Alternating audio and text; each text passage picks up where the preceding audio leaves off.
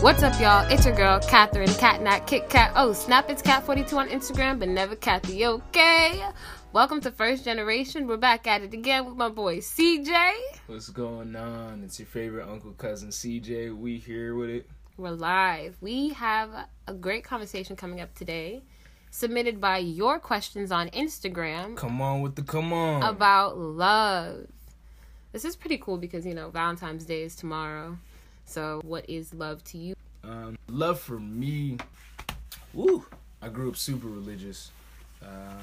There's like a difference between religious and super religious. Religious, I go to church, I read the Bible. Super religious is like, my parents try to have Bible study with the family at home. And then Thursdays we go there to church to Bible study. And then Saturday, Sunday we spend our whole days over there, right? And we're not Seventh-day Adventists. So I preface with that because my first explained definition of love was love is long-suffering in the Bible, right? And seeing my parents and their generation's relationships, it definitely seemed like it. It was like, all right, cool. Like, when you love somebody, you just hold them down no matter what. So, like, that was my first understanding of what love is. Now, love to me is very simple. It's the active support. So, the active support of someone's progression. Yeah.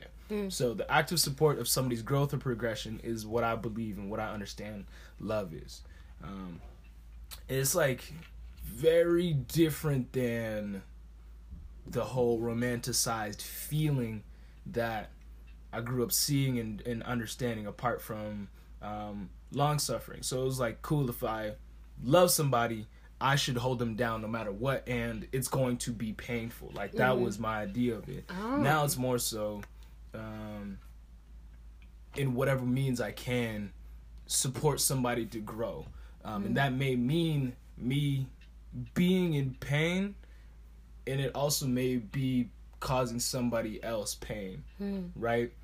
Causing the person I love pain because they need to be uncomfortable to grow, right? Uncomfortability, and growth go hand in hand. Right.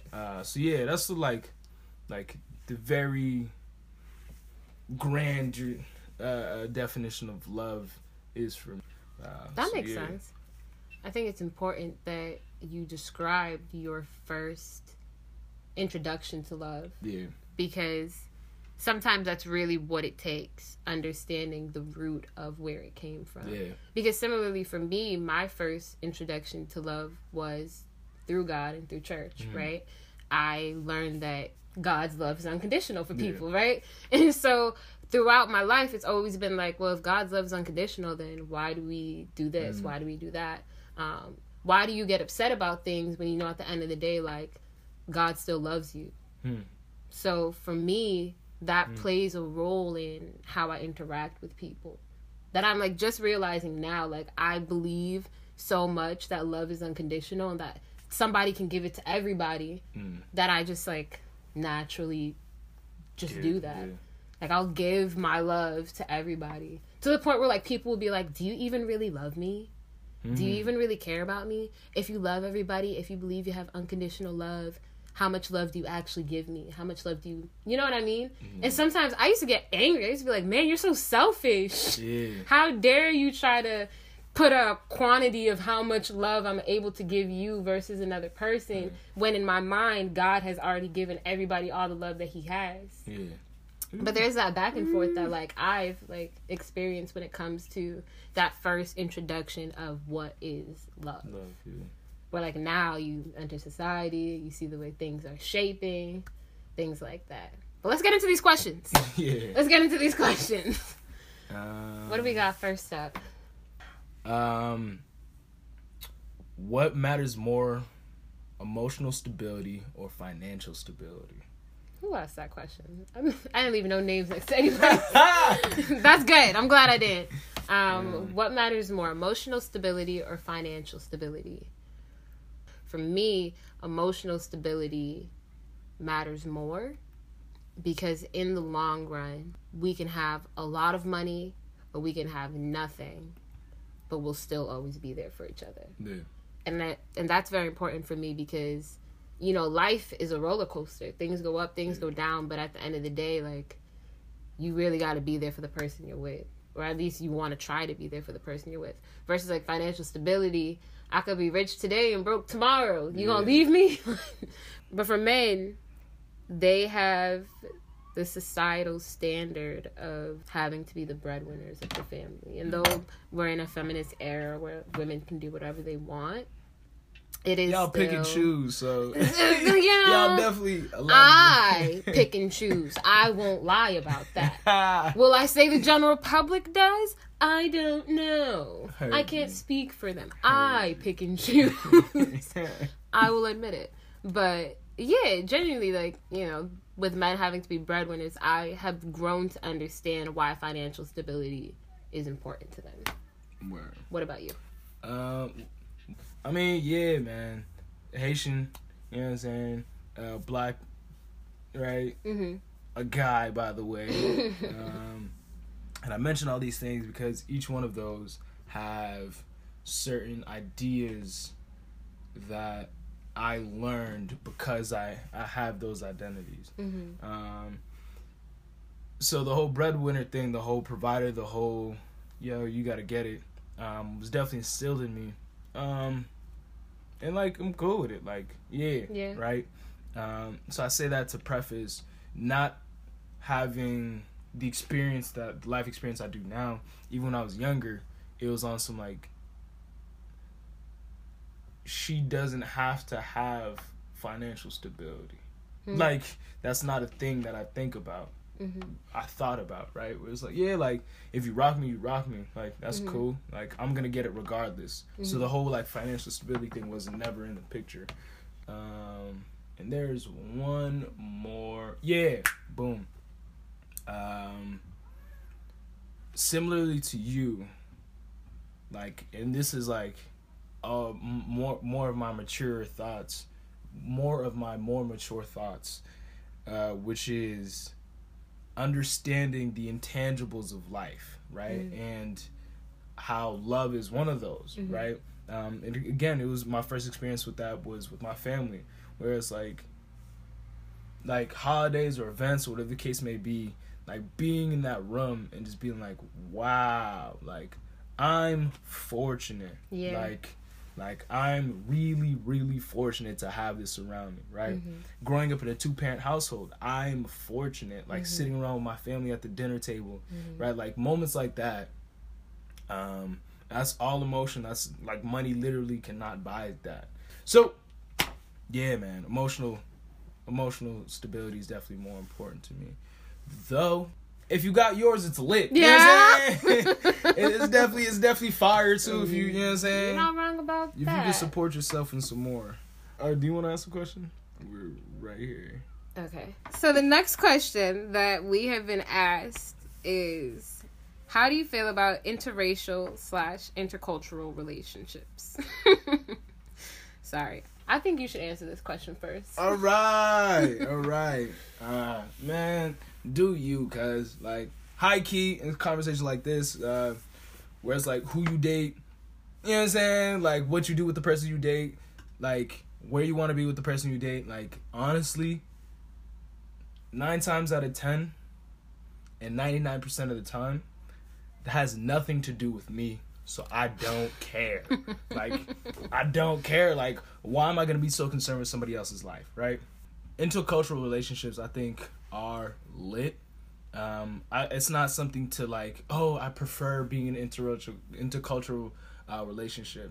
I think if it happens, I think it's really interesting because with first generations, like being first generation American, mm-hmm. We are in real time creating a new culture, right? Like we're creating a new culture, a new narrative.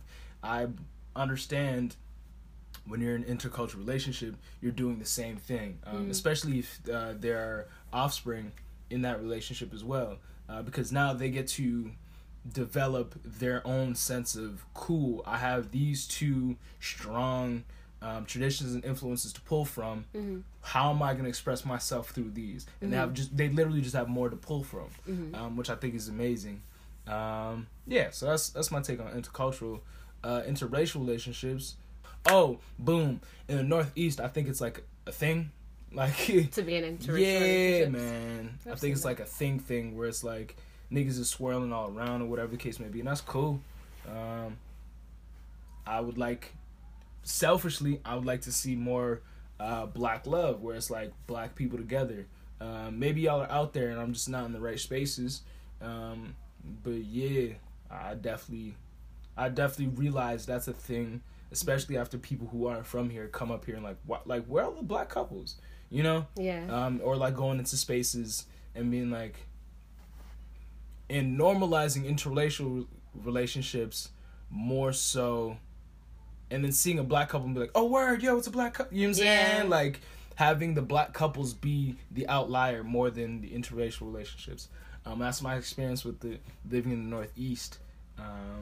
Yeah. Shout out to the person who asked this question and made the distinct difference between intercultural relationships and interracial relationships. Word. Because it is a big difference.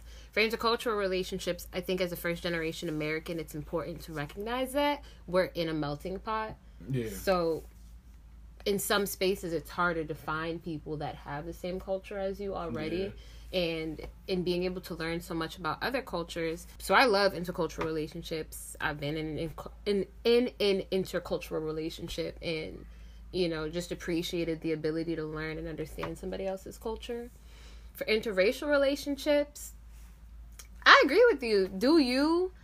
My thing with it is just understanding that when you're in an interracial relationship, understand why you're there. Yeah. Like, make sure you're there for the love or whatever you're trying to build. None of my business.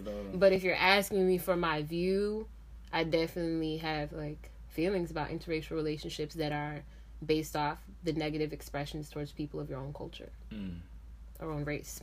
And the whole, like, fetishization of, like, oh, I want to be with this person because this race is fill in the blank. Yeah.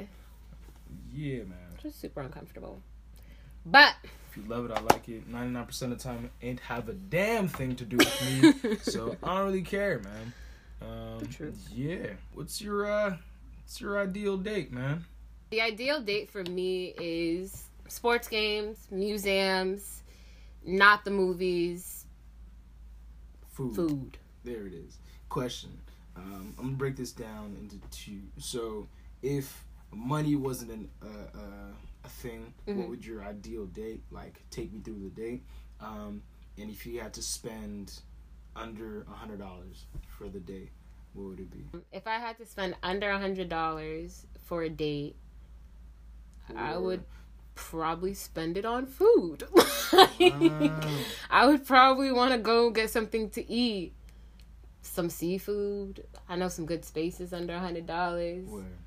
Like, we can get Cuban food. Word. We can get Haitian food.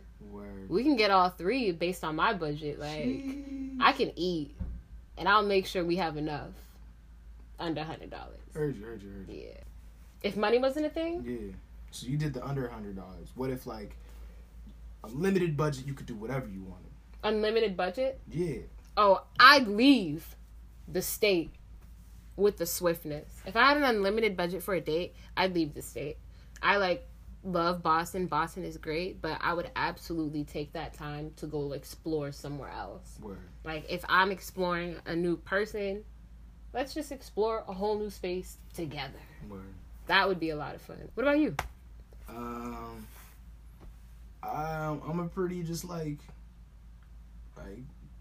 low maintenance dude, man. I'm not too with the whole people thing. Mm-hmm. But that I mean, like, the only spot I'll be in a large crowd or something is like a concert. Everything else I'm like not with. Yeah, I'm not with it.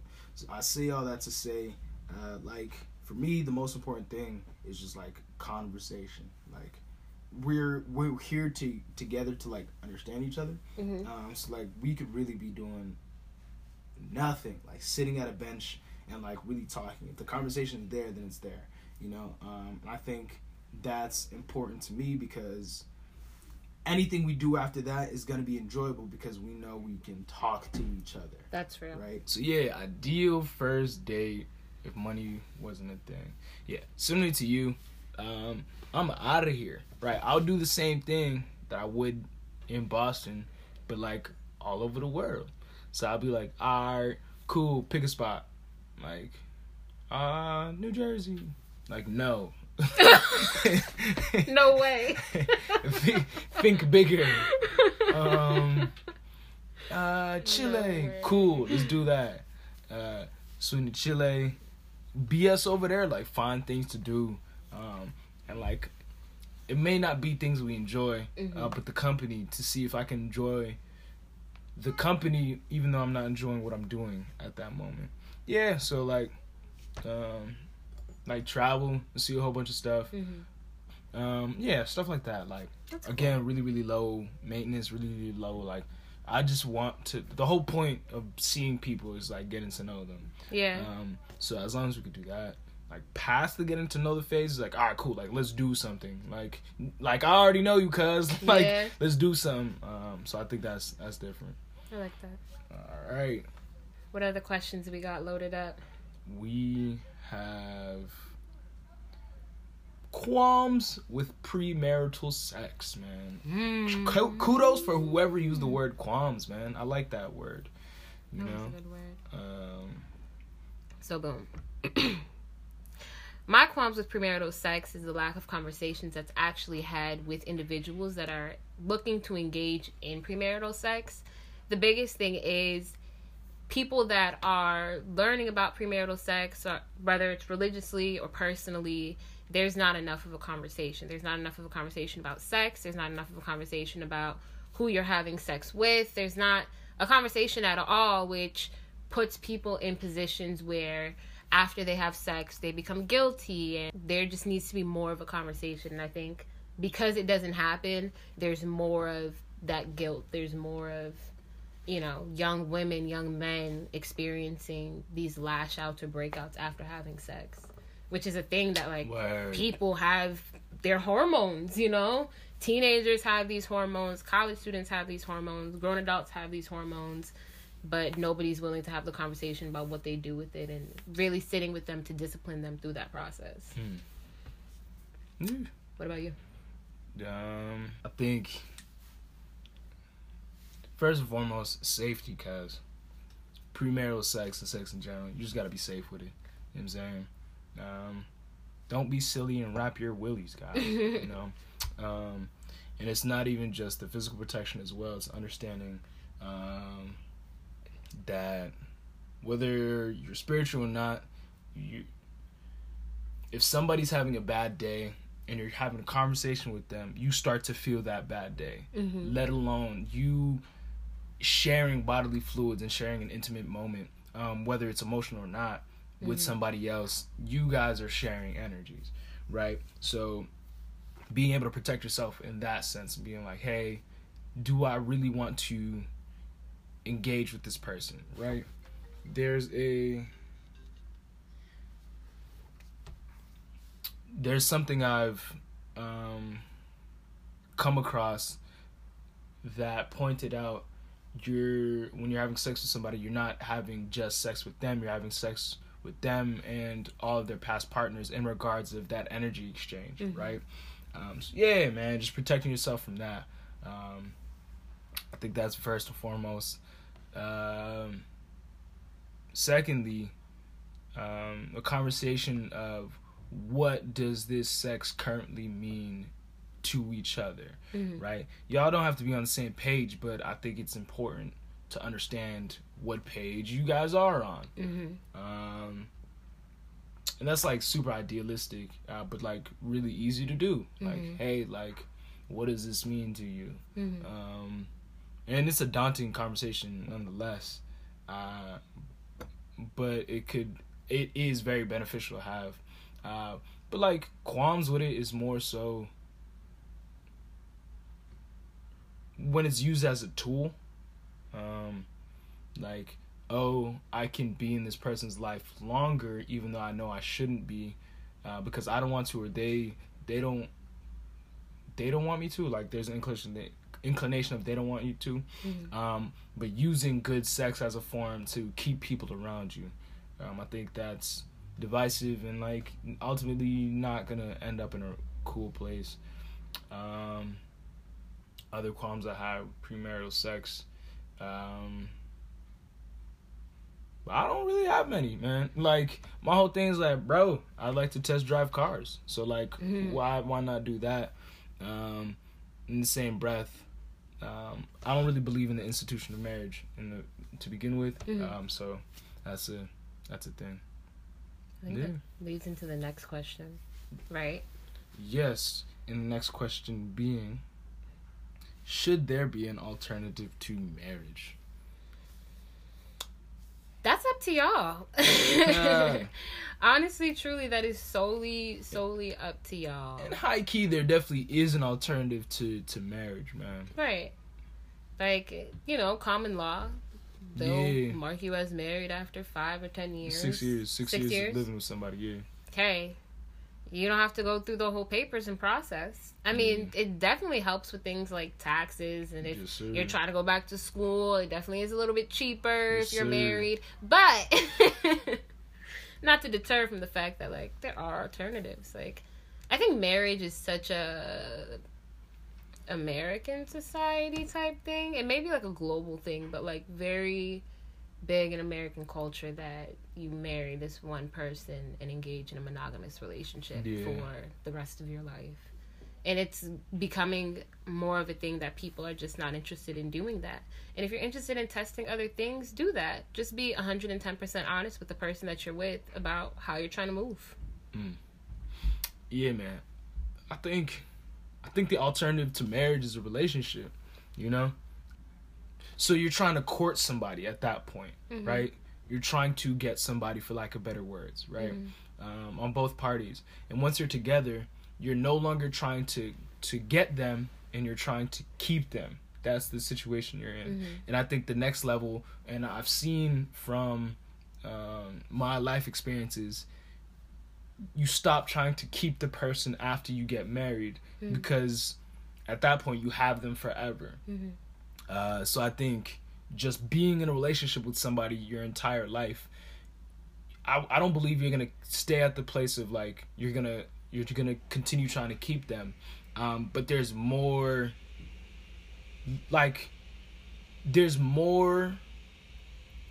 leverage to break up, right? Mm-hmm. To break up with somebody, you're only in a relationship. All you literally have to say is, I'm breaking up with you. Mm-hmm. To divorce somebody in marriage, there's a whole process to go with. Right? So that's a deterrent rather than your emotions.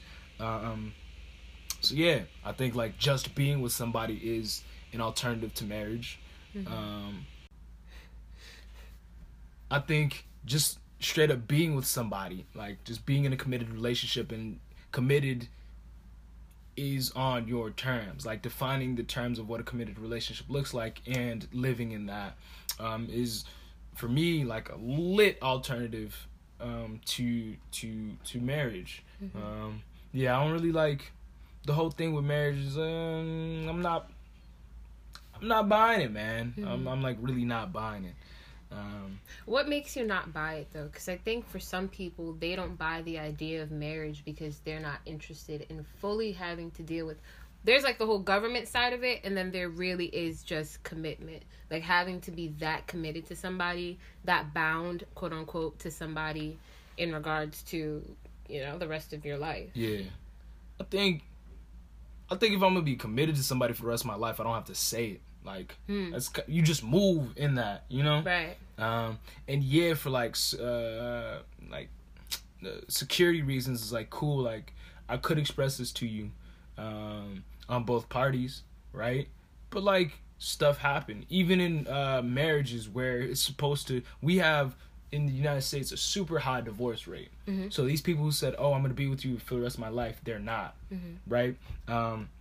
So just move in what you believe in at that moment. Right. But that also goes into things like premarital sex too, right? Like some people rush to be in relationships with other people and get married to people due to the fact that they want to be able to engage in what makes you a grown woman or man by having sex. And then you go out, you have sex, and then you divorce because ultimately you never really want to be with this person, but you wanted to experience what made everybody else seem more grown than you in that moment. Word. Like, there's so many factors that go into divorce rates besides, like, just, you know, lack of communication and lack of commitment. Which is, it's just interesting just to think of how people move. Yeah, man. The whole, So, divorce is that one thing. Yeah, right? yeah. Man, I was watching the show. And they were like, so this individual could see through the future, and then he was like, oh, we're gonna be together for 10 years, and it ends tragically. And she was like, oh, like, if it ends tragically, like, why are we gonna be together in the first place? He was like, isn't the nature of relationships is always going to end tragically, rather in the death or a breakup. I was like, wow.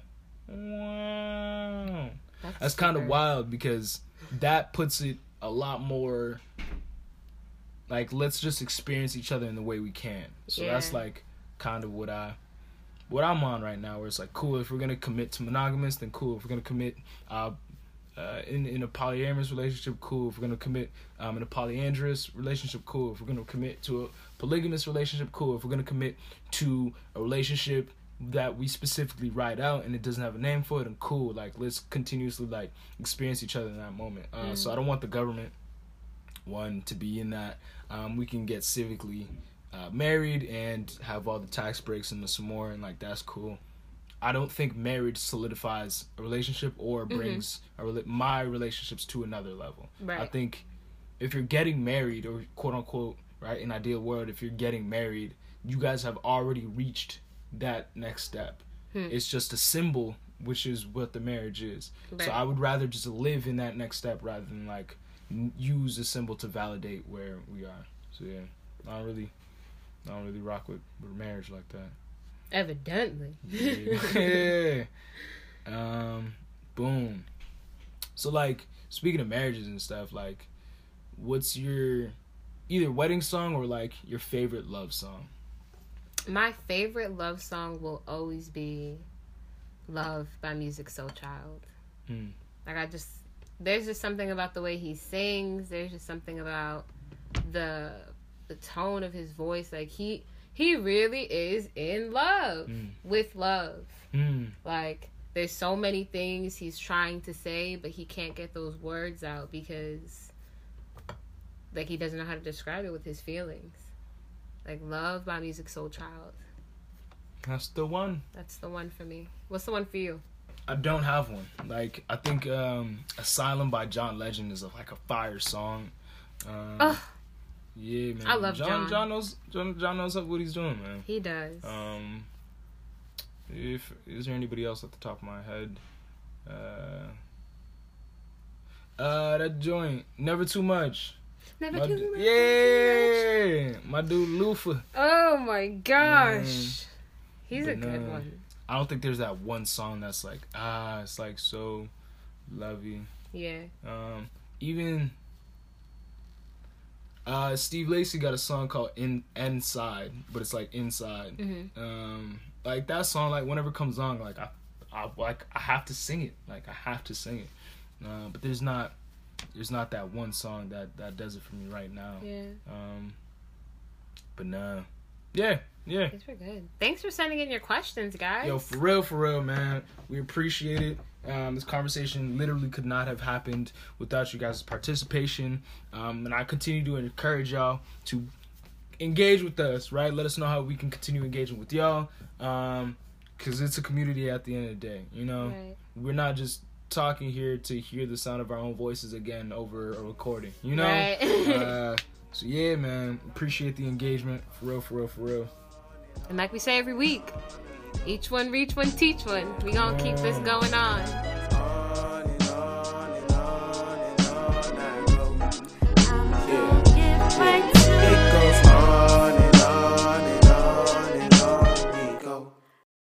This episode is sponsored by Mountain Movers US. moving you to a new beginning.